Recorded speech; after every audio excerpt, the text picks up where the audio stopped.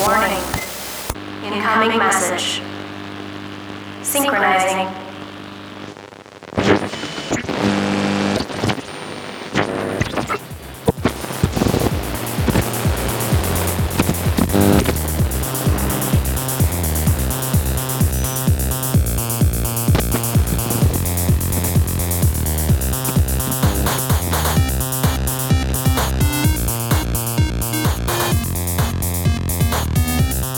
Hey everybody, welcome to Terminal Transmissions. Coming at you again. We're still doing it. Episode 9. Yeah. I thought for sure we'd be dead by now. Yeah, absolutely. I thought we were going to hit 7 and then just give up. Yeah, well that was the milestone. Yeah. And the thing is that we've been putting off doing a podcast for like at least 2 years. Mm-hmm. So I thought once we start this podcast, we're going to die. Like for sure we're going to die. I saw that meteorite this morning and I thought I was done. I thought it was going to get me. Unfortunately not. So, for me and you, not just for you, as a friend. So That was a mean bit. So we do those bits around here. It's true. So we've got a ton of stuff to talk about tonight, and I'm really excited about it. And most of it is Game of Thrones related. Yeah, absolutely. I have a lot of Game of Thrones stuff. It was a really good episode last night. Yeah, episode 9 tied with the podcast again. Have been no time skips. Yeah. We only have one more though, and then after next week, it's never going to do that again. Then what are we going to talk about? I don't know. We're gonna have to find something. Some other show. Whole wide world of television. Yeah. So spoiler alert. Yeah, It's Game of Thrones time, absolutely. and this was a spoilerific episode, and we're going to get balls deep in it, Yeah. which is the place where all the Rohirrim led everyone to hide from. Okay, so let's jump right into it. So Daenerys was shown. Meereen was still under siege. She was really mad at Tyrion for 1 second, then that seemed to go away. It almost seemed like she was doing a bit. Yeah. Like she was trolling him a little bit. Yeah, she was Troll. like... Well, and it was cool because she was all pissed off and Tyrion was all scared. And then that led to something that was really neat that I didn't expect, which was that Tyrion got to talk to her about the Mad King. Right. Which I really liked. It was a really cool exchange. And then also he got to reveal that Aerys was killed by Jaime because of the wildfire, etc. Right. Which is kind of strange because Daenerys, maybe it was because they were under siege at the time, but Daenerys was like not surprised by that, which is really strange. That she was like, she just took it in stride, 100%. Tyrion said it, and she was like, yeah, well, that's different from what I'm about to do with these dragons, though. Yeah. I said destroy cities. Yeah. So it was really neat. They did a cool little like twist where they went and met with the masters. And the masters were like, all right, now y'all are going to have to do this and this and this and this. And then she was like, oh, fuck off. This is Drogon and he's enormous now. I think they just make him quite a bit bigger every single time they show him. Yeah. Even within like this season. Yeah. Like the last time that they showed him when she was giving that huge speech to the Dothraki, he was big as fuck. And in this one, he's just a castle. Yeah. Like he just landed on that thing and you're like, what the fuck? Yeah, he was big enough to party. Yeah, and then the other 2 dragons escaped from the underground passageway thing, and they came out and they just roar ready to go kill a whole bunch of masters' ships. But they melted like one boat, and that was the end. I feel like the budget was like, we can destroy 1 ship.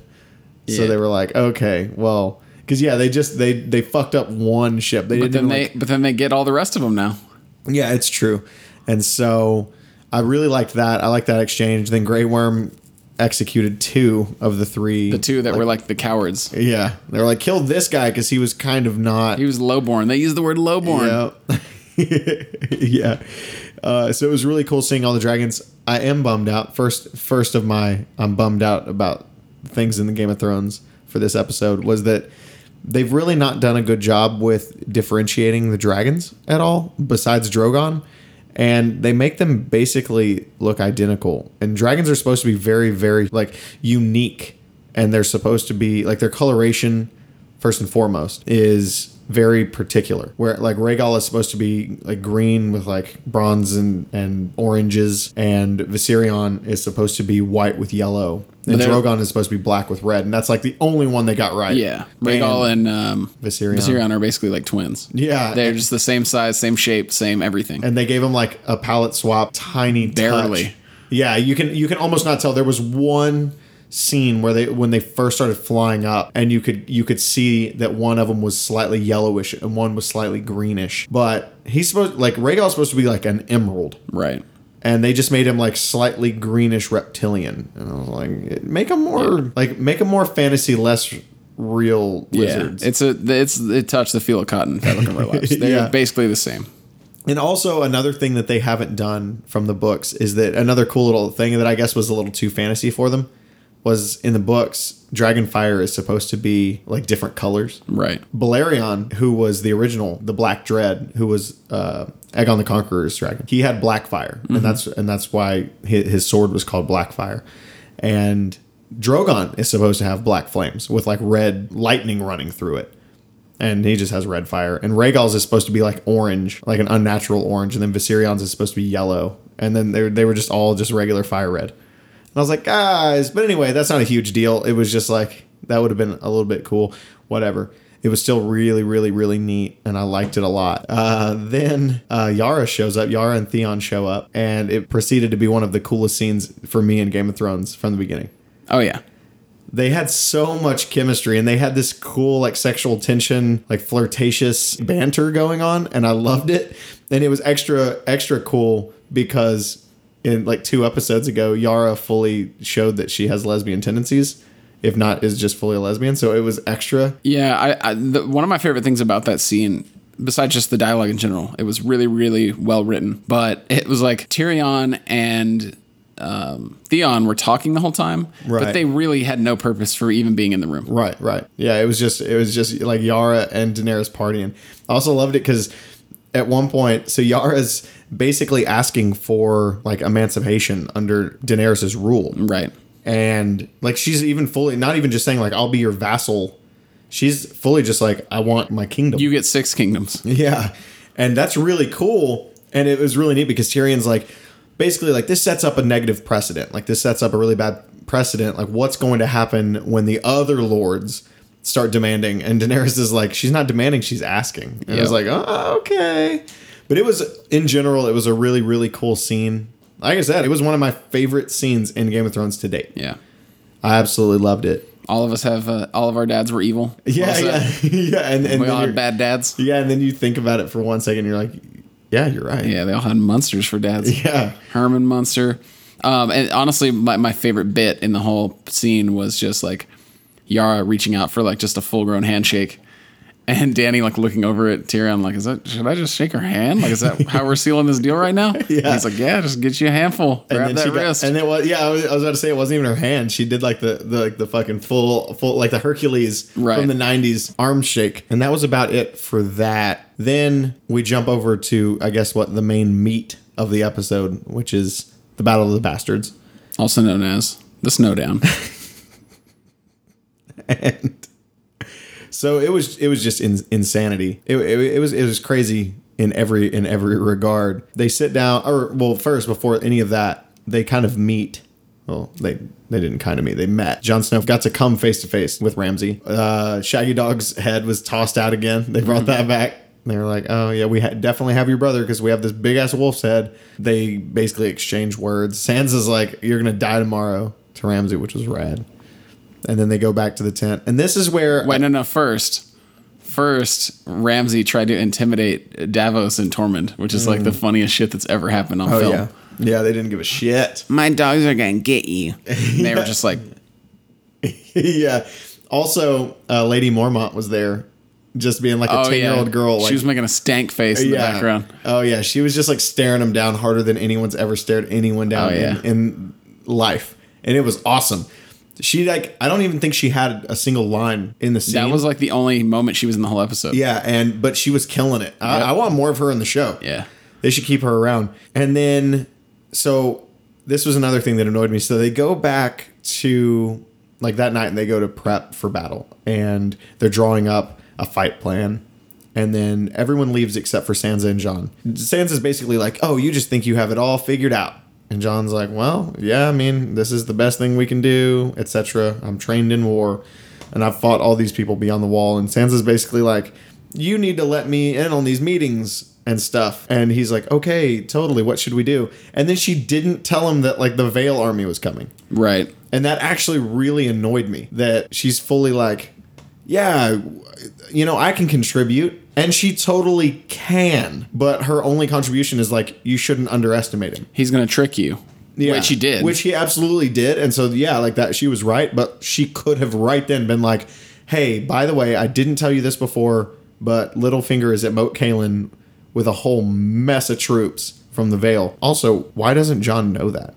Like, how did they hide an army just like in the north? I mean, it's in the south of But the it north. was like multiple thousands of men, and they were all on horseback. Yeah. It was like thousands and thousands and thousands of cavalry. Yeah, and y'all haven't kept abreast of this? This is crazy. Also, where the fuck are the Manderleys? I keep bringing that up like every episode.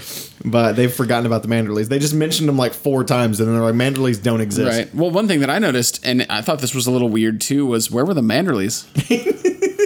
Right. Where the fuck are the Manderleys? We did see the Hornwoods, which is really cool. I think it was the first time that Hornwood banners have been shown. Watching Game of Thrones with Garrett and watching him like fist pump and like scream when shit pops up, because it's like all he cares about is just seeing more banners. It's like all he cares about. It's true. I like the little details. So anyway, yeah, so Sansa doesn't tell Jon that the Vale army is marching to help them, which totally would have helped a hell of a lot. And I think a lot of people wouldn't have died. Yeah. So that's probably a big fuck up on her part. But I love Sansa, so we're gonna keep going. So they go to fight the next day. Is that the next thing that happened? Oh no! So Davos. Oh yeah, the thing. So Davos went on a walk. He said it was actually a really cool scene between he and Tormund. He said that he couldn't sleep before a fight, and so he just walked all night. I mean, it's really cool. Also, that scene was beautiful. Yeah. He walked far enough away so that everyone couldn't hear him shitting his guts out, is what he said. Yeah. And so he's walking around, and it's this beautiful scene of the sun coming up, and everything's white, and it's just absolutely Yeah, it beautiful. looked like everything like felt kind of like frosted. Yeah. Like you could feel like there was like ice particles in the air. Yeah. And then he finds the remnants of the pyre that Princess Shireen was killed at. And he loved Princess Shireen, and he finds the little stag that he had carved for her. Yeah, like burnt in the wreckage. And so I had He didn't know. He never knew. Yeah, I totally had forgotten that he never knew that Princess Shireen was burned by Melisandre by order of Stannis. And I feel like foreshadowing. I feel like that's about. Oh to yeah, come it's to a almost head. 5 shadowing. I feel like Melisandre might be catching a whole sword next ep. I that would actually be really cool. But if nothing else, she's gonna get a stern Davos talking to. So what happens to Jon if she dies? I have no idea. Is she like a vessel or a conduit in any regard? Not that I know of, but we haven't seen it happen because the only ones that we know about are Thoros of Myr doing it. I mean, I think he would be fine, but you never know. Yeah, she might actually be necessary. Who knows? Anyway, so then there's the actual battle, which was bonkers, unbelievable. Yeah, it was. It looked like a movie. It didn't look like something that I would expect in a TV show. Yeah. If I had just seen that clip, not knowing what it was from, when they're like charging in with like the cavalry and everything, I would have just thought that this is a movie. It was more like well thought out and better choreographed and more like graphic and just more beautiful than like Braveheart, right, or like Kingdom of Heaven, or like right. any war movie, any like medieval battle in a movie, right. in like a AAA like big budget Hollywood movie. Yeah, absolutely. It was breathtaking, and my heart was pounding out of my chest. Oh yeah. There's one scene. There's one point where Jon gets knocked down. I'm kind of jumping around a little bit, but Jon gets. I mean, we down. don't need to like. Yeah, that's true. Go step by step through the fight. But yeah, Jon gets knocked down and he's getting like trampled, and I like couldn't breathe. And I was saying this after the episode, I've never had like claustrophobia or anything in my life. And I like fully felt claustrophobic. Yeah. I was like, oh God, this is rough. I like fully felt like I was about to have an anxiety attack, like watching him get like trampled. Yeah. And so They did a really good job of making it feel like he was in a small space and you were in a small space. Right, absolutely. Yeah, like the lighting that they did with that in that shot was incredible. So before the battle pops off, though, they of course had to have Ramsay do like one last. Well, okay, he did 2 more things, but he brings out Rickon And of course he's like, oh, we're gonna. I gotta do I'm gonna do some violent bit. Yeah. And so he's like, run to your brother, like run to them, and you'll totally be safe. And which is like, oh, of course he's gonna start shooting arrows at him. This kind of pissed me off too. Not that Ramsay did that. I totally get that. But, they made this huge deal, after the Red Wedding and everything, of the North remembers, and the North remembers, and the North remembers, and all this shit. And all about how, like, the Northmen are so incredibly loyal, and they remembered, and all of this shit. And they were so loyal to the Starks to the day they die. And then they just stand there and watch the rightful lord and heir of House Stark just get arrows shot at him by a monster, and not one of them is like, oh, this is fucked up and I can't stand for this. And I thought that, like, Umber was going to do it, maybe. Like, because he was standing right there. And I was like... They made him just a full villain. Yeah. And I was like, maybe he's finally going to be like, okay, hang on. Like, this is too much. Like, I overstepped my bounds, and I had a heel face turn.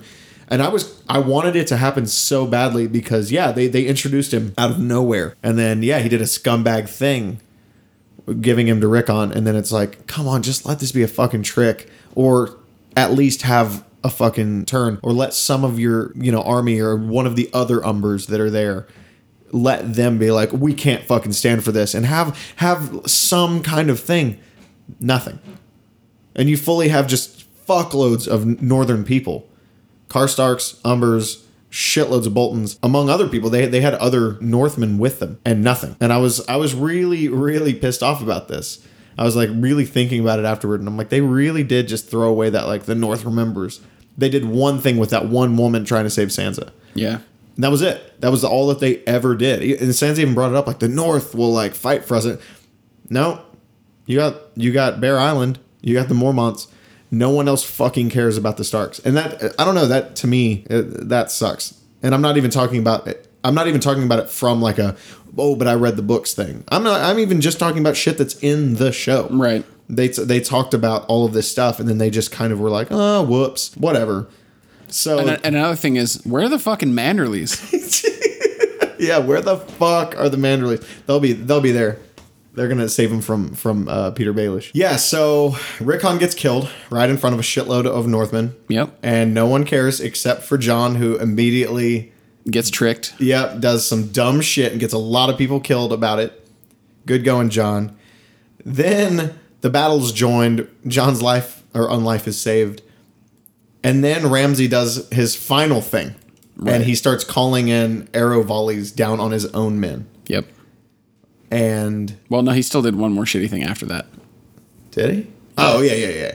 Okay. But yeah, and this again, tying back into the last thing, this pissed me off too, because again, his men are just like, oh yeah, we should just keep marching in, and he's calling arrows down on us. And then at one point, Lord Umber is like, okay, now me and my men are going to go in there. And it's like, in what right mind would you do that? You are watching him call down arrows on his own men, and you're like, oh, we should go into that too, though. We want arrows called down on us as well. That seems like a great idea.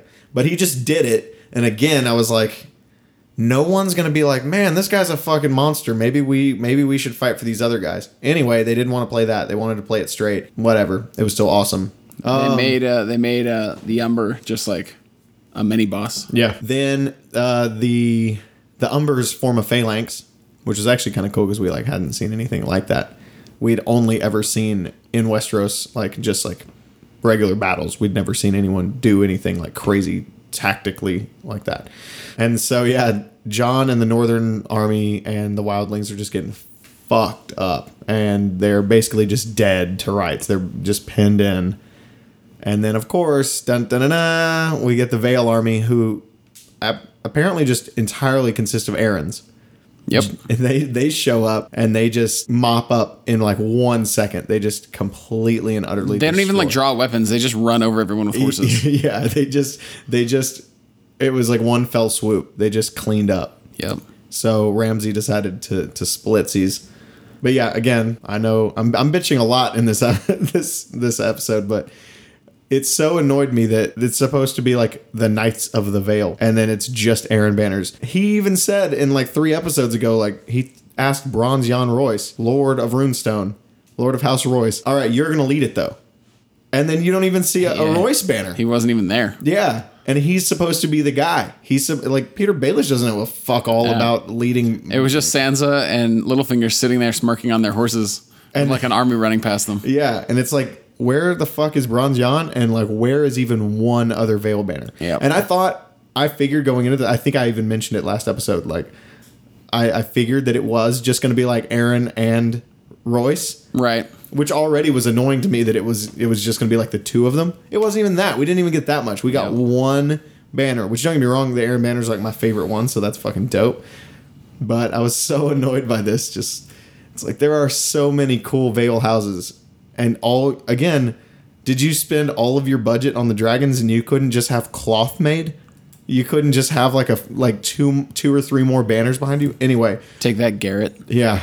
Tormund like bit Lord Umber's fucking throat out. Yep. He was getting his ass beat. and then he got distracted by the army for like 1 second, and Tormund literally just tore his throat out with his teeth and killed him. I thought it was his ear for a second. Oh no, he got some meat. Yeah, and then it was just totally his throat. Yeah, and he was like losing. Yeah, he was getting his ass kicked. So then Ramsay decides to scoot and gets back into Winterfell, and he's like, well, we have Winterfell. They don't even have any men at all. They can't even get. And then Jon, Tormund, and 1-1 break off and just run up on their own pretty much. Yeah. And then big surprise, guess what? 1-1 punches the door down.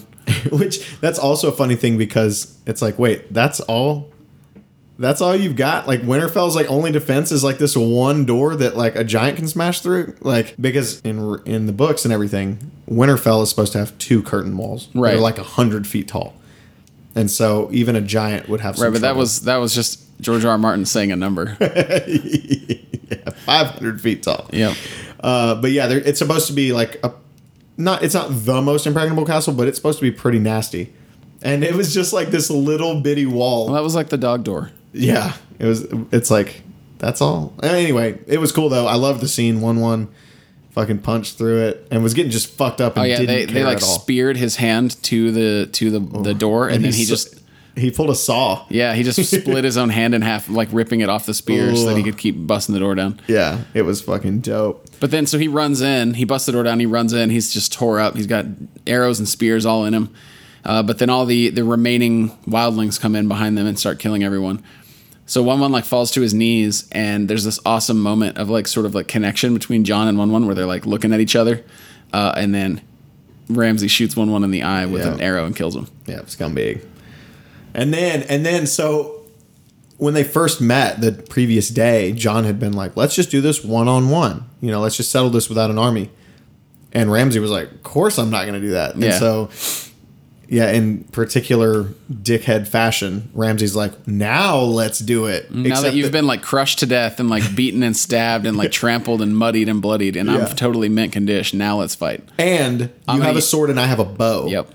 But Jon didn't give a fuck about that, and he grabbed. There was just like a Mormont shield there, which I love that was the little tidbit is that there's like 62 Mormonts, and somehow one of them got in there with him. Yep. And he got a shield, and so Jon I love that it wasn't even like a contest. Oh, yeah, he just beat him instantly. Yeah, he like fired arrows at him, and he just was like, I just block all your arrows, and then I just close the distance and beat the living fuck out of you, which was awesome. He hit him like 4,000 times. Yeah. He hit him. He Cowboy Cerrone'd him. So flashback to Ramsay with his shirt off and an axe, and Yara being terrified of him and fleeing, and now knowing that he just had 0 abilities. Yeah, and that was another thing I was thinking of, that they made him in that one fight. They made him like terrifying, and he had just like a knife and wasn't afraid to just fight Ironborn, which is insanity to me. And then he was like, "Oh, I'm just a coward, and all I've got is archery." And he just beat him instantly. Yeah. He like walked up, hit him with the shield, Ramsay fell, and then Jon just mounted him and ground and pounded the shit out of him. Yeah. And then I thought that he was just going to be like, all right, Sansa. Kill him right now. But no, they did something cooler. And it was awesome because earlier in the previous day, he was like, I haven't fed my dogs for 7 days. This was when he was trying to intimidate Davos and Tormund. Yeah, and so he's like, I haven't fed my dogs in 7 days. They're ravenous. They're going to get you. Yeah, and so Sansa just sticks him in the kennels and is like, oh yeah, how you like them apples, France? And he's like, my dogs aren't, my hounds are loyal. They're not gonna attack me. No, you got your whole face eaten off. Oh yeah, they ate him, and then Sansa just walked off and smiled. Yeah, she turned away, like she was gonna walk away for a second, and then she was like, no, I'm gonna lock this in. Oh yeah. So I think that's about everything. Oh, and so now what I'm scared of is that basically that was the entire northern forces, and they're like all gone. There was like 12 dudes left. Yep. And now Peter Baelish is right there with the entire Vale army. Yep. Basically pretty much every like northern army from every house just obliterated each other down to like 30 guys. Yeah. And then Littlefinger's there. Yeah. With the entire Vale army at Winterfell. Yeah. So they just had its defenses wrecked. Yeah. And so now it's like, and now what I'm scared of is that Littlefinger, of course, is going to be like, all right, Sansa, now we get married, and now I control the Vale and the North, and I'm the Lord Paramount of the Riverlands. So I control 3 of the 7 kingdoms at this point. I'm hoping, and I'm going to bring it back in, I'm hoping to God that now the Manderleys are going to come in, because I don't understand what else can happen.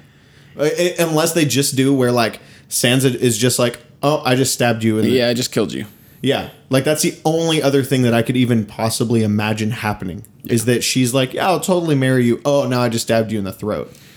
It's weird to me. He's been in like 2 episodes this season, and he's manipulated like half of the show. Yeah. No, he's an awesome character. He's one of the best.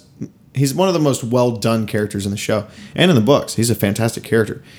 But yeah, that's obviously what he's doing. The only other thing that scares me about that is if Sansa does just kill him, what would happen? Like, Robin is just going to be like, okay, well, now just destroy Winterfell and take the North. Like, it's kind of a damned if you do, damned if you don't, unless you ally with Daenerys. Maybe But that could happen too, because Tyrion and Sansa. Maybe that's when like Bronze Yohn Royce will stop sucking. Maybe. Hopefully. Like maybe if Littlefinger's dead and he can't manipulate. Yeah, maybe. That would be cool. But it's starting to get down to the wire. Yeah. Because now the kingdoms are almost split into like 2 armies at this point. It's getting there. Yeah. Absolutely. And then it's going to be the final countdown. Yeah. So the only other thing that could happen is if it's played straight, which I don't see it happening, and Sansa just marries Littlefinger. And Littlefinger's like, cool, now I control the North and the Vale. Now, because I still feel the setup being Jon versus Daenerys. So I think Littlefinger is going to get taken out somehow, some way. Yeah, and I see that happening with Sansa. I think that would make sense because he did totally betray her, and she totally does know that. Well, yeah, and at this point, they've done a really good job of like building her character in this season and like empowering her and making her be like and actually having like a good storyline. Right, absolutely. But her one huge mistake was, even though he saved the day, trusting Littlefinger and going back to him for help. So hopefully it turns out that she was manipulating him the whole time. Yeah. That's what I want to happen, and that's what I hope happens, and I totally hope that she kills him. So one last little bitty thing. So in the books, there's there's this prophecy from a long time ago chronologically, and everything I think from it has come to pass except for like one thing, which could have meant one thing, could have meant another thing, and it says that it saw a girl who is definitely Sansa destroyed a giant. And Peter Baelish's house sigil is actually a giant. It's not a mockingbird. His personal sigil is a mockingbird. And so I think that means that Sansa is going to kill Littlefinger. Oh, dang. Yeah. Well, I don't think they'll cram that into the last episode, though, right? That'll probably happen next season. Yeah, that's what I would think. He'll probably do something real shitty and come out on top at the end of the finale. Right. Yeah, I think he's going to make a big push. And then we'll see how that goes. But I foresee it going, her being like, okay, like I get it, and let's do it. Like, just, to solidify, you did help out, and now we do need the Vale army. And then I think that she's gonna pull a move, right? Which would be rad. But it was a great episode, one of the best. Episode. Yeah, I absolutely think it was one of the best. Even though I know that I did bitch about like 7 different things that happened in it, I did absolutely love the episode, and it was one of my favorite episodes, if not my favorite episode of Game of Thrones of all time. Yeah, it had a lot of cool moments. Yeah. So sidestepping to Preacher, which is arguably the best show on TV right now. I mean, it's subjective. It's not. But like even him watching his favorite episode of Game of Thrones was able to find things about it that annoyed him. I'm having an incredibly difficult time finding anything wrong with Preacher. Yeah, it's incredible. It's It so keeps good. getting better to me. It keeps getting better. Yeah. I keep thinking like, okay, well, this has set the tone for season 1, so it'll just kind of level out, and the episodes will be this good for the rest of Right. the season. And then at each episode, I'm just like, dang, this is awesome. Yeah. This is just awesome. So it was episode 4, or episode 3 if you consider the pilot a 0. Some people do. It was great. It was absolutely great. It had tons of like awesome scenes, lots of like, it had action, it had violence as you do. Yeah. It had lots of character development, it had lots of story building, Yeah. exposition without just saying it at you. Love it. That's the best kind. That's the best kind. It's the only kind. But so we started off with basically prostitute paintball. So all the girls from Toadvine Whorehouse were running through the forest at night, and you kind of get like, oh no, what's happening? Something scary's happening. And one of them gets like, quote, shot, and like blood sprays out of her. But then you very quickly find out that it's just paintball, Right. and all of the patrons, Regulars, right. are just chasing these girls with paintball guns in the night. Weird. scene. Very weird. Very weird. But so the girl who is sort of the focus of the scene, she like falls into like a slurp hole.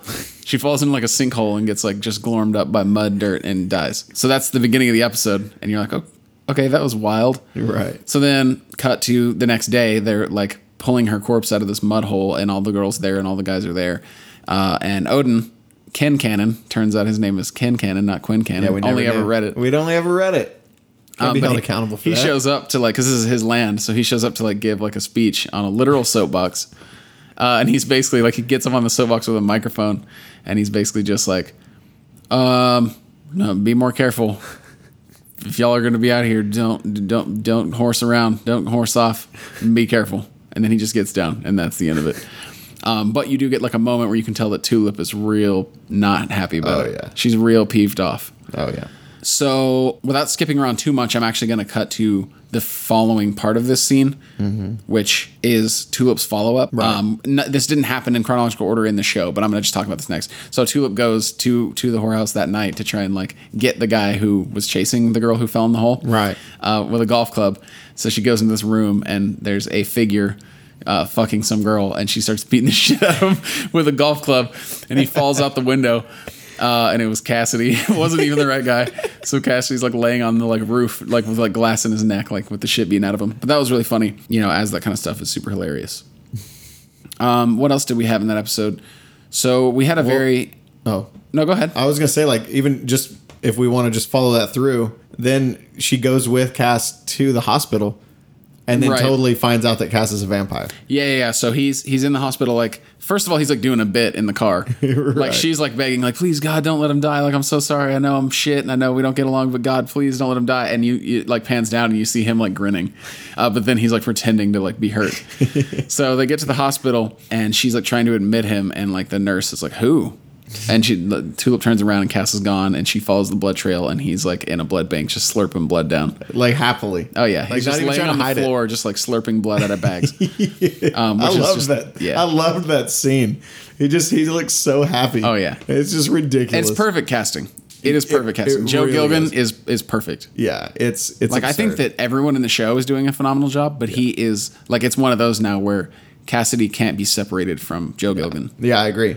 And he's absolutely killing it. Also, his like ridiculous getup that he uses to go out in the sun. Oh is yeah, but incredible. like he's got like a blanket on and like a Raiden hat and like sunglasses. I love it so much. Oh yeah, and so there's that scene where he's trying to explain the angels to Jesse, and Jesse's not buying it. And he's like, "Is that an apple pipe?" Yeah, but that's not the point. That's not what we're talking about right now. He's like, "Listen, those guys I killed them. I ran over them with the van. That's why the van's fucked up, and then they came back to life. Oh, what were you smoking? Attic insulation mostly, but that's not the point. That's not what we're talking about." It's such a good bit. Oh, yeah. I love that he just keeps being like, "Oh yeah, I've been like getting fucked up on like bullshit." Oh yeah. I mean, I guess awesome. if you can't die, then you know, Yeah, have at it. and you're a drug addict, then just get after it. Just eat rat poison and see what happens. Snort it. So Cass met with the angels. Yeah, that was. That did happen in both episodes. Yeah. So he met with them again. And asked him for like a whole shitload of drugs. which Yeah, I he loved. basically was like, "Ooh, Jesse is a huge drug addict. So in order to get him, I'm gonna need like some coke or like some what are these like uppers, downers, reds, blues. I'm gonna need some heroin if you got it, and blah blah Right. blah blah." love that. Or just money. Just money. And then they hand him a wallet because they're like confused, which I liked too. It keeps showing that they have no idea what is going on. Yeah, they don't know how to be humans at all. Yeah, and so he pulls out just like this huge wad of cash. And it's just like 50s and 100s and shit. And Cass is just like, I'll take the lot. And this is what leads to him being at the whorehouse later. Yeah. He goes on a bender, just hammering drugs into him, and then that's how he ends up at the whorehouse later. Love it. But yeah, so they explain to him like, oh yeah, this thing that we're trying to get back, we either got to cut it out with a chainsaw, or we can try singing this lullaby to it. Wink and blink and a nod, it's his favorite song, and then he'll get sucked into this coffee can, which is where he normally lives. And Cass is like, okay, well, I'm gonna go try and just drug him, which is not real. He just wanted to get high. Right. And then it also shows that they have no idea what they're doing, and they're like willing to trust this fucking dude that obviously has no actual intention of ever helping them. They straight up say it. Yeah. They're like, we're alone. Like, we're not, because they're not, obviously, we didn't say spoilers, but hell, spoilers if you made it this far. They don't have permission to be on Earth. They're not supposed to be on Earth. Yeah. And it's like, and so. I was about to spoil. Oh, yeah, you can't. Don't book. Sorry. Don't do it. I was literally about to be like, because they're actually. Whoops. Words. Yeah. But anyhow. So they're not supposed to be on Earth. So they basically admitted, like, hey, we have no choice but to trust Cassidy and just hope that he does the right thing. Terrible spot to be in. Oh, yeah. That's like Littlefinger. He's like butt chugging vodka after that with their money. So then we have a really, really awesome scene with actually Jesse and Odin. Yeah. And actually, kind of to interject, we got some flashbacks through this episode. A bunch of flashbacks. Jesse with his dad. Yeah, a bunch of them. The original preacher. And so those are kind of cutting in and out with this scene with him and Odin, because he's actually talking about his dad. So Jesse has a plan, right? He has his divine word now. So his plan is to get a bunch of people to come to the church. He's going to have a raffle for a giant TV. He's also going to have Odin come, because if he can convince Odin to follow the Lord, then he figures everyone else in the congregation will just be like, oh, praise Jesus, I believe. Right. So he basically says, my dad had all this land that you always wanted. Mark that down in your head. Anyway, and so he's like, I'll give you all that land if you come watch me preach and don't believe in God at the end. Right. And Odin's like, yeah, okay. Totally my land now. Totally my hat. I'm drinking green tea all goddamn day. I also liked their little rapport right there when they're like doing like the modeling, and it's awesome how familiar they are with one another. So they're not doing the modeling. They're painting little figurines for a battle scene. They're not doing modeling. Sorry. They're on the runway. It was awesome. They were doing Magnum. Oh yeah. Yeah. But anyway, they're painting little battle reenactment figurines and setting them up on a battle scene. Anyhow, but yeah, they had a really great rapport. Dominic Cooper and Jackie Earle Haley. Actually, this episode, even though it's the third episode that we've seen Odin, it was the first time that he's had a lot of lines. He did actually a lot of really good acting in it. Right. But he also did stuff that wasn't just him being just a creep show, which I really liked, because up until now he had just been stereotypical villain number 9. Yeah, he actually did businessman stuff in this one, and showed that he is an intelligent business owner and not just a freak show. Yeah, and he did that, and then even above that, he showed almost a familial side with Jesse, right, which went even farther in showing his human side as a character, and because not that he really has a human side. But yeah, it was awesome. I really liked that they did that. I would say Odin was basically the focal point of this entire episode. Yeah, really I would say so. Yeah. So that happens. He goes to the church, and Jesse tries a couple of times to get him to just say that he'll serve the Lord, and of course Odin's no. Yeah, not gonna do it. Then he hits him with the words. And he's like, I guess of course I will. Yeah, I will. And then everyone in the church is, of course, I think that's most of it, right? Yeah, and then heaven called on the heaven phone. Yeah. So the two angel guys, they have a secret heaven phone that they're scared of, and it starts ringing at the end of the episode. One thing that we did see was Tulip being a bad influence on Jesse as a kid, and Jesse's dad beating him for it. And then we also saw an implication of Jesse's dad killing a guy. Yeah. Because he's, not a real preacher. He's a heavy. Yeah. He makes people make rabbit in a bear trap sounds. Yeah. Bunny in a bear trap. But yeah, it was a great episode again. Yeah. It's phenomenal absolutely. from start to finish. Loved it. Absolutely loved it. Lots more character development, lots of awesome scenes, lots more of like really starting to figure out kind of the story. Yeah, I'm honestly just really terrified that this show's going to get canceled after one season. I really want this show to keep going for a long time, and I'm terrified that it's not going to because I love it so much. Yeah, it's really, really, really good, and I don't know anyone who's watching it other than like us, and that terrifies me. Yeah, like one of our coworkers today was like, "Oh, have you been watching Preacher?" And I was actually surprised. It's like, "Oh, someone else knows about this show." Yeah, Weird. I was mainly just surprised to find out that he hasn't been listening to our podcast. Dick. He'll never hear that, so it's fine.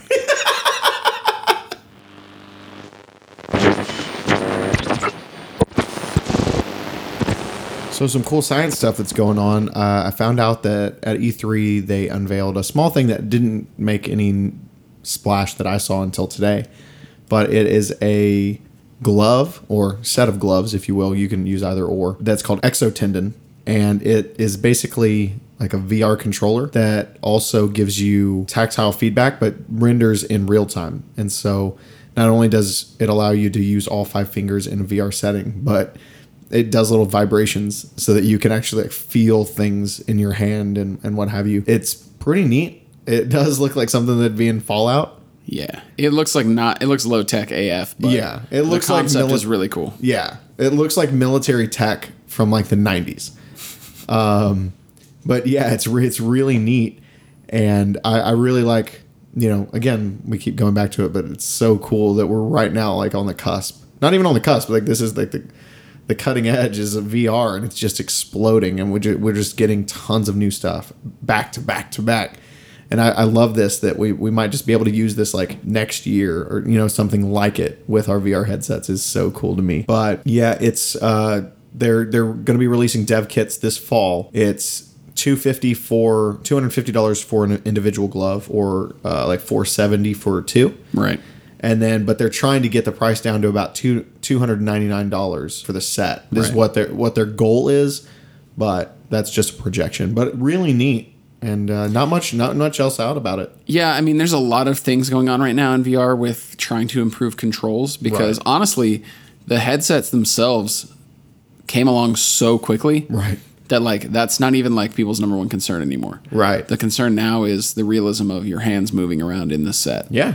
And it should be for me, like the PS one, the PlayStation one is still using like the Move controllers from like 5 or 6 years ago, which I'm saying I'm bummed out about it in the same way that I was bummed out about some of the things in Game of Thrones. I mean, I'm still gonna love the VR set, and it's not at all a detraction for me. But I would have loved for them to have come out with something newer, even if it was just an updated Move controller. Right. So we'll see how that turns out. It looks cool. And again, like for me, honestly, less so than the actual realism of my movement is the haptic feedback. Yeah. Like actually feeling like you're picking up a thing, even if it's not like the texture of an apple. Yeah. If it's like, I feel like there's a shape in my hand. Yeah, absolutely. Yeah, that's what I want. Yeah. In a VR environment. I want more than just you haven't visuals. even like used real modern VR, and you're like, I really just want to be able to pick up this apple and taste it. I really just want to go into the holodeck, to be perfectly real. Yeah. I want to go into the holodeck and then actually be able to kill Borg inside the holodeck because they haven't adapted to Tommy guns. Right. Reference. Yes. So also in science, something that I wanted to touch on for a couple of different reasons is the progress that we've made with railguns. Yeah. U.S. military is actually creating or refining railguns. They've been around for a long ass time, but they're ridiculously huge and cost a lot of power. They've made a lot of advancements, and as much as I think it's cool to have that technology, right, to fire this railgun, it requires a 25 megawatt power plant, which is enough energy to power 19,000 homes. Yeah, which is insane. So that's what the first thing I wanted to say about it. Secondly, it's just ridiculous. So they fire these slugs at 4,500 miles an hour. Woof. It's like Mach 6, just firing this just metal block, essentially. It's just like basically a metal cinder block, just launching it using electromagnets at Mach 6. Its range is 125 miles, so they're just going to put them on battleships, and they just go like whump people. Like, oh, there's another battleship over there, just hit it with this thing. Just from like 100 miles away. Yeah. from 100 miles insane. away, just like put a single slug through it that just like splits the whole boat in half. That's so crazy. Come to find out that so Ronald Reagan in the 80s had his like strategic defense initiative, which Right. was like the Star Wars missile defense. Right. Missed opportunity for Ronald Reagan. True. But yeah, so I mean, it's cool that the technology exists and that, you know, like something that different from conventional weapons exists. right. But again, like we don't need to be more destructive, A, and B, we don't need to just be throwing that power in the fucking trash when we already don't have enough energy. Right. But whatever. Yeah. What can you do? So, in the world of video games, I'm going to touch on a topic that we have talked about multiple times, but there's... Almost every episode this game has been brought up. Yeah. So, we've been playing a hell of a lot of Overwatch, and we are going to talk about it again because there's some new kind of info out. There's some new news and some exciting stuff, some of which I've been really, really fiending for. So, Overwatch at the end of this month, supposedly, is going to have an update that is going to bring in competitive play. This is exciting for quite a lot of different reasons, but mainly for me, one big thing, I love Overwatch, but one big thing, really... So this flaw that he's about to tell you about made me want to throw the game in the trash within the first 2 weeks. Yeah. So right now, the only real mode of play that you have that's worth anything really is the quick play, which really is just like almost like practice mode. Yeah, for competitive play. Yeah, like when you watch the devs talking about competitive play, they're basically just like, "Oh yeah, we don't give a fuck about quick matches. They're just for funsies." The game is really about the competitive matches. Which makes sense. It's Yeah, absolutely. totally fine. Yeah, but why the fuck isn't it out yet? But whatever, it's going to be out in a few weeks, so whatever. But my main detraction with the game is that because right now you can really only play in quick matches, anyone can be any hero they want, which is cool, except there's no limit per team. And so you have 6 people on a team, you can just pick 6 of the same hero, and every hero is synergistic with each other. And some of them are just ridiculous, like Torbjorn being able to create 6 goddamn turrets, 6 bastions, 6 widowmakers. Some of them are just ridiculous, and you don't even need 6, even like 2 Torbjorns. Some, you know, like what was it, yesterday? We had 2 games in a row, though. I just fully rage quit the game because we had one that was like 3 Torbjorns and 2 widowmakers. And then like No. It was 3 Widowmakers and 2 Torbjorns. okay, yeah, and it wasn't even fun. And like, I get it. There's the people out there that are like, but you can get around it. There's ways. And it's like, that's not the point. Like the point is to have a fun, enjoyable game where there's tons of different heroes to choose from. Why the fuck? Like, even if that's the case, just let us be able to filter it. You can filter it in, like, if you did like a LAN with like 5 of your friends and you just like LAN up, you can filter and select like an option to do. You have to have, you know, limit 1 per team. You can do limit 1 per team, limit 2 per team, or just ban a character. Yeah, and so the functionality already exists. Why not allow matchmaking even within quick play? To just flip the option on. Yeah, the option's already fucking there. Just put it so that the option integrates into matchmaking. Yeah, you don't even have to like give me a whole bunch of choices. Just give me quick play A, which is just plain Jane, or Right. quick play B, which is character limited. Yeah. Oh no, it's impossible. Yeah. It's beyond us. I don't fucking understand. Blizzard it does at not all. have the technology. Yeah, it is infuriating to me. So anyway, getting back to the subject at hand, it looks like in competitive play, you are going to be limited to 1 specific. You can't have multiples of the same character on the team. Yeah. You will be able to have like 1 on each team, Right, but not right. more than 1 on your own team. Right, which just makes sense to me. It doesn't make sense for it to be any other way in a game that already has a million fucking characters and they're only going to be rolling out more. I don't understand why it was ever even any other way. That's Yeah. crazy to me that Blizzard was like, he even says it in the video, like, if you want to play with just like 4 Mays on your team, fuck off. Like, have you ever played It's just against actually frustrating and not fun. Yeah. Have you ever played against 4 Mays? I want to throw your game away. Like, I want to throw it in the trash. yeah. Like everyone else has. Yeah, 14 days. Anyway, so a little more details about this. So it's going to work in seasons. So the seasons are going to be about 2.5 months long. And I guess each season, your rank goes back to 1. Right. And then as you do well, your rank goes up. And if you do poorly, your rank goes down. and you can hit a maximum rank of 100, lowest rank's 1. And ranking up actually does things other than just pitting you against people of similar rank to you. You also are going to be able to qualify for specific skins, sprays, and they were even talking about potentially giving like gun skins and stuff, which is really, really cool to me. I think it's going to help the game a lot. I think it's going to, I mean, it's already an awesome game. I think it's going to be exactly what the game needs to take it from being a pretty fucking cool game to being an incredible game. Yeah, I agree. And I'm completely fired up about it. Yeah.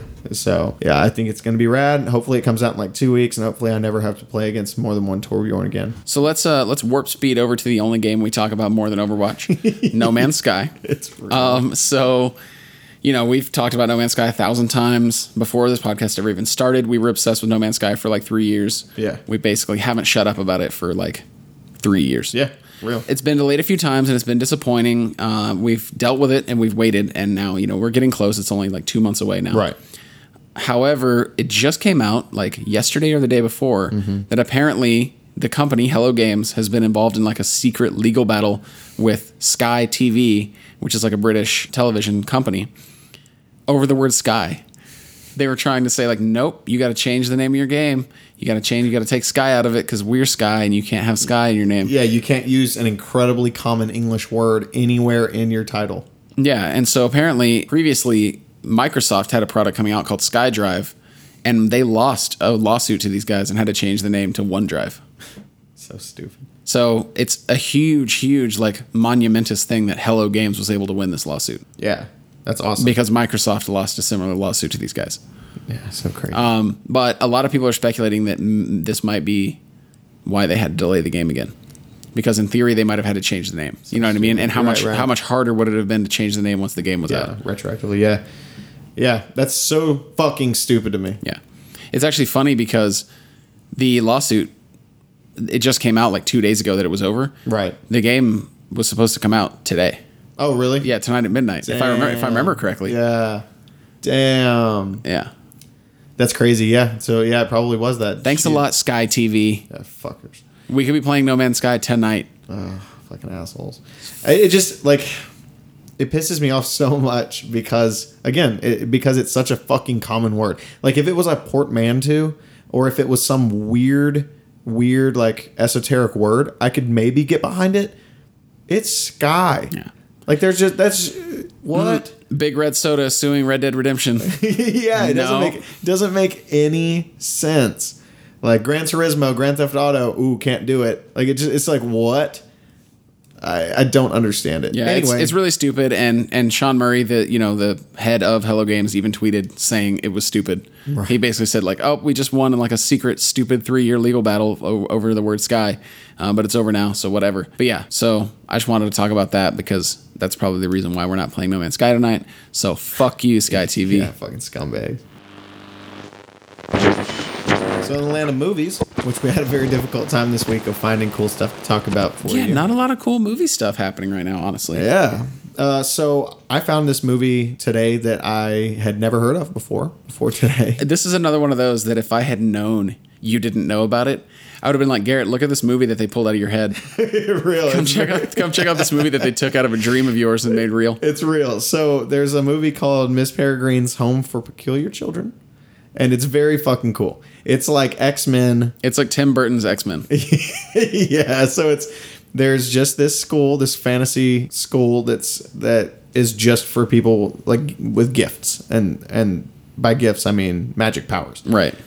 And we saw several of them. We saw an invisible kid. We saw a girl that just has air powers. Yeah. She's just like full of compressed air, so she just has all kinds of air powers. Yeah, and then among other things, I don't know yet what the main character's power is, but it looks rad. We saw Samuel L. Jackson's a bad guy, and he shapeshifted his hand into like an axe, which was fucking cool. Ava Green is in it, which I really like her, and she's dope. She's Miss Peregrine, right? Yeah.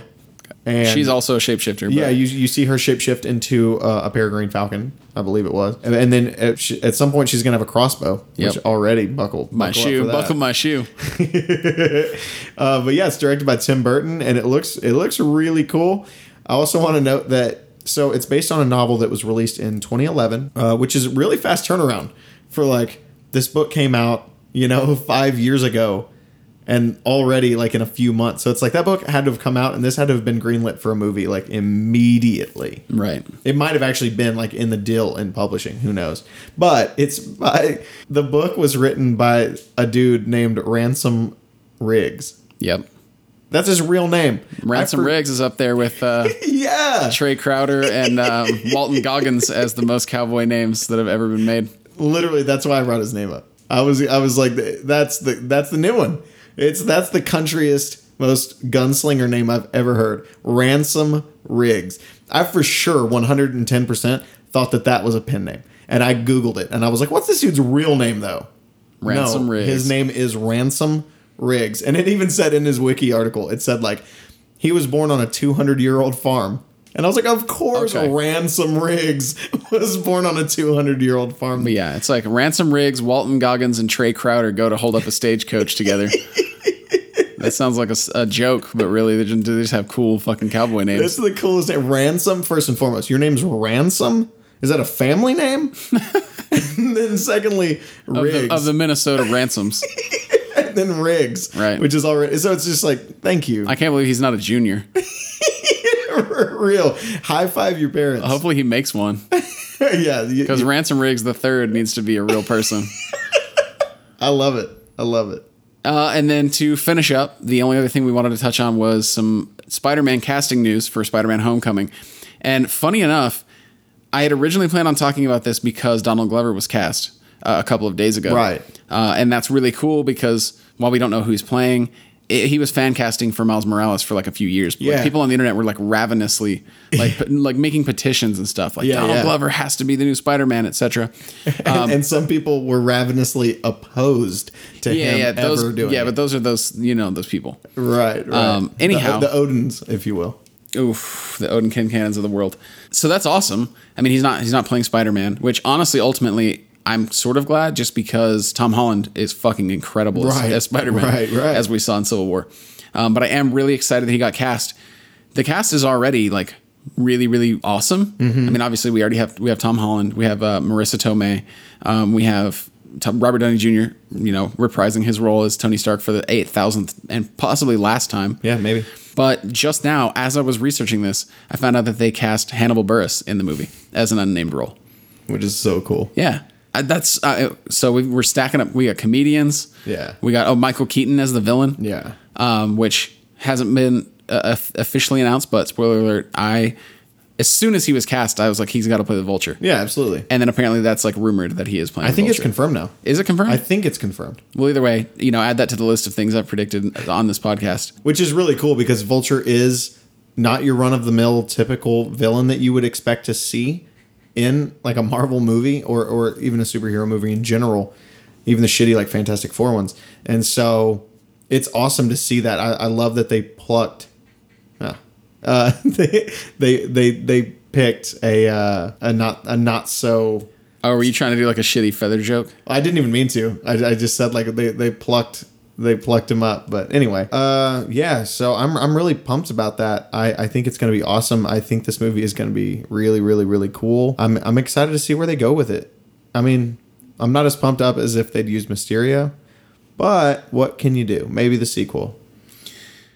Yeah, I wouldn't mind seeing Mysterio. Yeah. There were a lot of rumors that was who Bruce Campbell was playing in the original trilogy. Really? And that's why he kept appearing, because that same actor was in every movie. Right. But it never happened. I love Mysterio. He's incredible. Yeah. So that would have been cool, but you know what? Vulture off chain. Oh yeah, Vulture's a really cool villain that honestly could have a lot of depth in a film. I'm really pumped up about it, and Keaton doing it is extra cool. So we'll get to see Donald Glover hopefully having a cool role, and Buress having a cool role. Yep. I'm really. They've cast Logan Marshall Green from Prometheus as a secondary unnamed villain. Who was he in Prometheus? He was like the guy. Oh, like the main dude? Yeah, like the guy who got like the Oh yeah. Okay. the eyeball. Wow, I didn't know that. Okay. He's been cast as an unnamed secondary villain in Spider-Man: Homecoming. Oh, he's a villain. Yeah. Okay. Again, they haven't said who yet. Crossing my fingers for Smythe. Oh man, that would be such good casting for him too. Yeah. He looks like a Smythe. Oh, he does look like a Smythe, but I feel like that is Maybe too if esoteric. they're already going like full Yeah. esoteric. I don't know if if they're already going Vulture, I don't know if Smythe would have the wings. Yeah. Yeah, I don't know who they're going to go with, but luckily Spider-Man has a million villains. He could also do a chameleon. Oh, yeah. He could look like a chameleon. But I really see him as more of being like, and I can't, off the top of my head, I can't think of any Spider-Man villains that would jump out like this, but I see him more as being like a Crossbones, or like a Batroc, like just a guy who punches. You know what I mean? Just Right. like a gun guy, not like an actual super villain. Right. Especially Scorpion would be cool. Scorpion is actually one of my favorite Spider-Man villains. Yeah. When Scorpion, when Mac Gargan got the symbiote in the comics and became like this giant, like 14-foot tall, like monster, literal, like he ate people. Yeah. He like ate human flesh. Yeah, he was like worse than Carnage somehow. Oh yeah. I loved that storyline. Yeah, it was cool. And then Norman Osborn gave him like some like magic like pill that was nanomachines that like allowed him to control it. And then he became like 6-armed black suit Spider-Man on the Dark Avengers. Oh, really? Yeah. Mac Gargan Venom was the like Spider-Man replacement on the first Dark Avengers team. Wow, I didn't know that. Yeah. Yes, Scorpion's a really cool character as well, and he's like in terms of Spider-Man, he's like almost OP. Yeah. Ooh, he could be Shocker also. Oh yeah, that'd be a good one, especially since like while I loved aspects of Jamie Foxx, while I liked aspects of his character, I was very disappointed in how the writing was. Yeah, for absolutely. that character in that movie. It would be cool to incorporate a well done electricity based villain, and Shocker's cool, and he is one of the smaller ones. Yeah, he's Sinister Six, but he's definitely one of the smaller, lesser known Spider-Man villains. So you could just have him as like a Crossbones like throwaway. Right. He could just be like a guy who has like a shock glove. Yeah. And not actually be like full electricity powers. Yeah. Because like Shocker is basically just like a Faraday cage wrapped around a guy. Yeah. He has one of the strangest costumes. I actually like the weird quilted look. I think it's cool. I think that they've made it work, but it definitely, if you just look at it, you're like, what the fuck is that? But I think it does. I think it works really well. Yeah. They've made it work. But ultimately, like, as much as I still hate the subtitle Homecoming, right. I am still really, really excited to see this movie, and I really hope that it does justice to Spider-Man. Yeah. As much as I didn't hate any of them. Right. Even Spider-Man 3, it had a ton of problems, but I was still in the theater watching a fucking Spider-Man movie. Right. And this was before Marvel had, like, blown the fuck up, and we knew that the comic book movies were just the number one thing. Right. Yeah. I remember seeing the first Spider-Man movie and like having my mind blown by it. Yeah. And now looking back on it, I'm like, he had some serious flaws. Right. And even the second one I think is the best one. I do too. Alfred Molina actually killed it as Doc Ock. Like he was incredible. Yeah, he was. But and honestly, they did a good job in a lot of regards with that because like Norman Osborn was incredible. Yeah. He was great. And then, Doc Ock was incredible, and Sandman was incredible. So they did actually a really good job of casting all of the villains except, I feel, Venom. Yeah, Sandman's casting physically was good. I don't know if Thomas Hayden Church has the chops to carry Sandman for me. Yeah. But physically, obviously, he's one of those. Identical, yeah. But yeah, so I just want to see a Spider-Man movie that is maybe not on par with like Age of Ultron or Avengers 1, but that can stand in that universe with the Marvel Cinematic Universe. And I know it's still got Sony juice flowing through it, but if it can even compare to like the lowest tier, right? Yeah. Of Marvel Cinematic Universe, it will be better than the other 5 Spider-Man movies. No, absolutely. And for me, that I want that, but I also want something that fits the spirit of Spider-Man. And luckily, Spider-Man in Civil War did that. Yeah, absolutely. So if they just keep that going, it fit perfectly. I mean, he nailed Peter Parker. He nailed Spider-Man. If they just keep doing what they're doing and they write a very, very good movie with a solid script, with good villains, with good characters, and he can just let him do that in that movie, it's going to be awesome. I think it'll be one of the better ones. My hopes are way up. Yeah, me too. We got a ways to go though. We got years. Yeah, but it's going to be rad. Yep. Marvel movies off the chain. DC movies on the chain. Except for, hopefully, Aquaman. And maybe The Flash. Yeah, I'm not. Hopes down.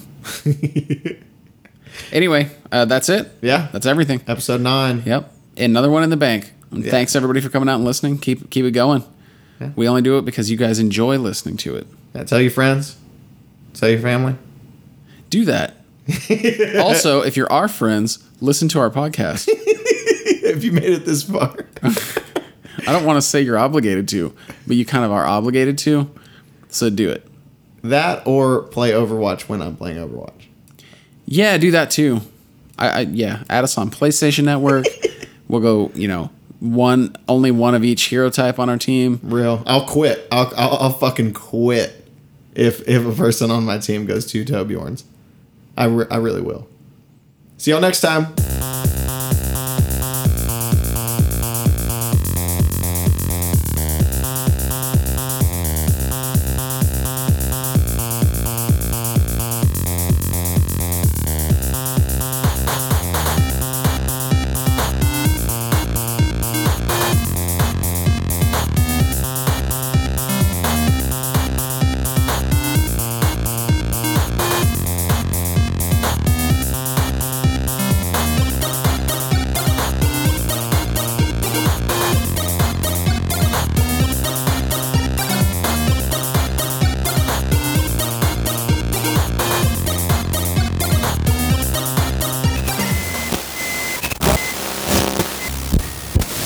Data transfer complete.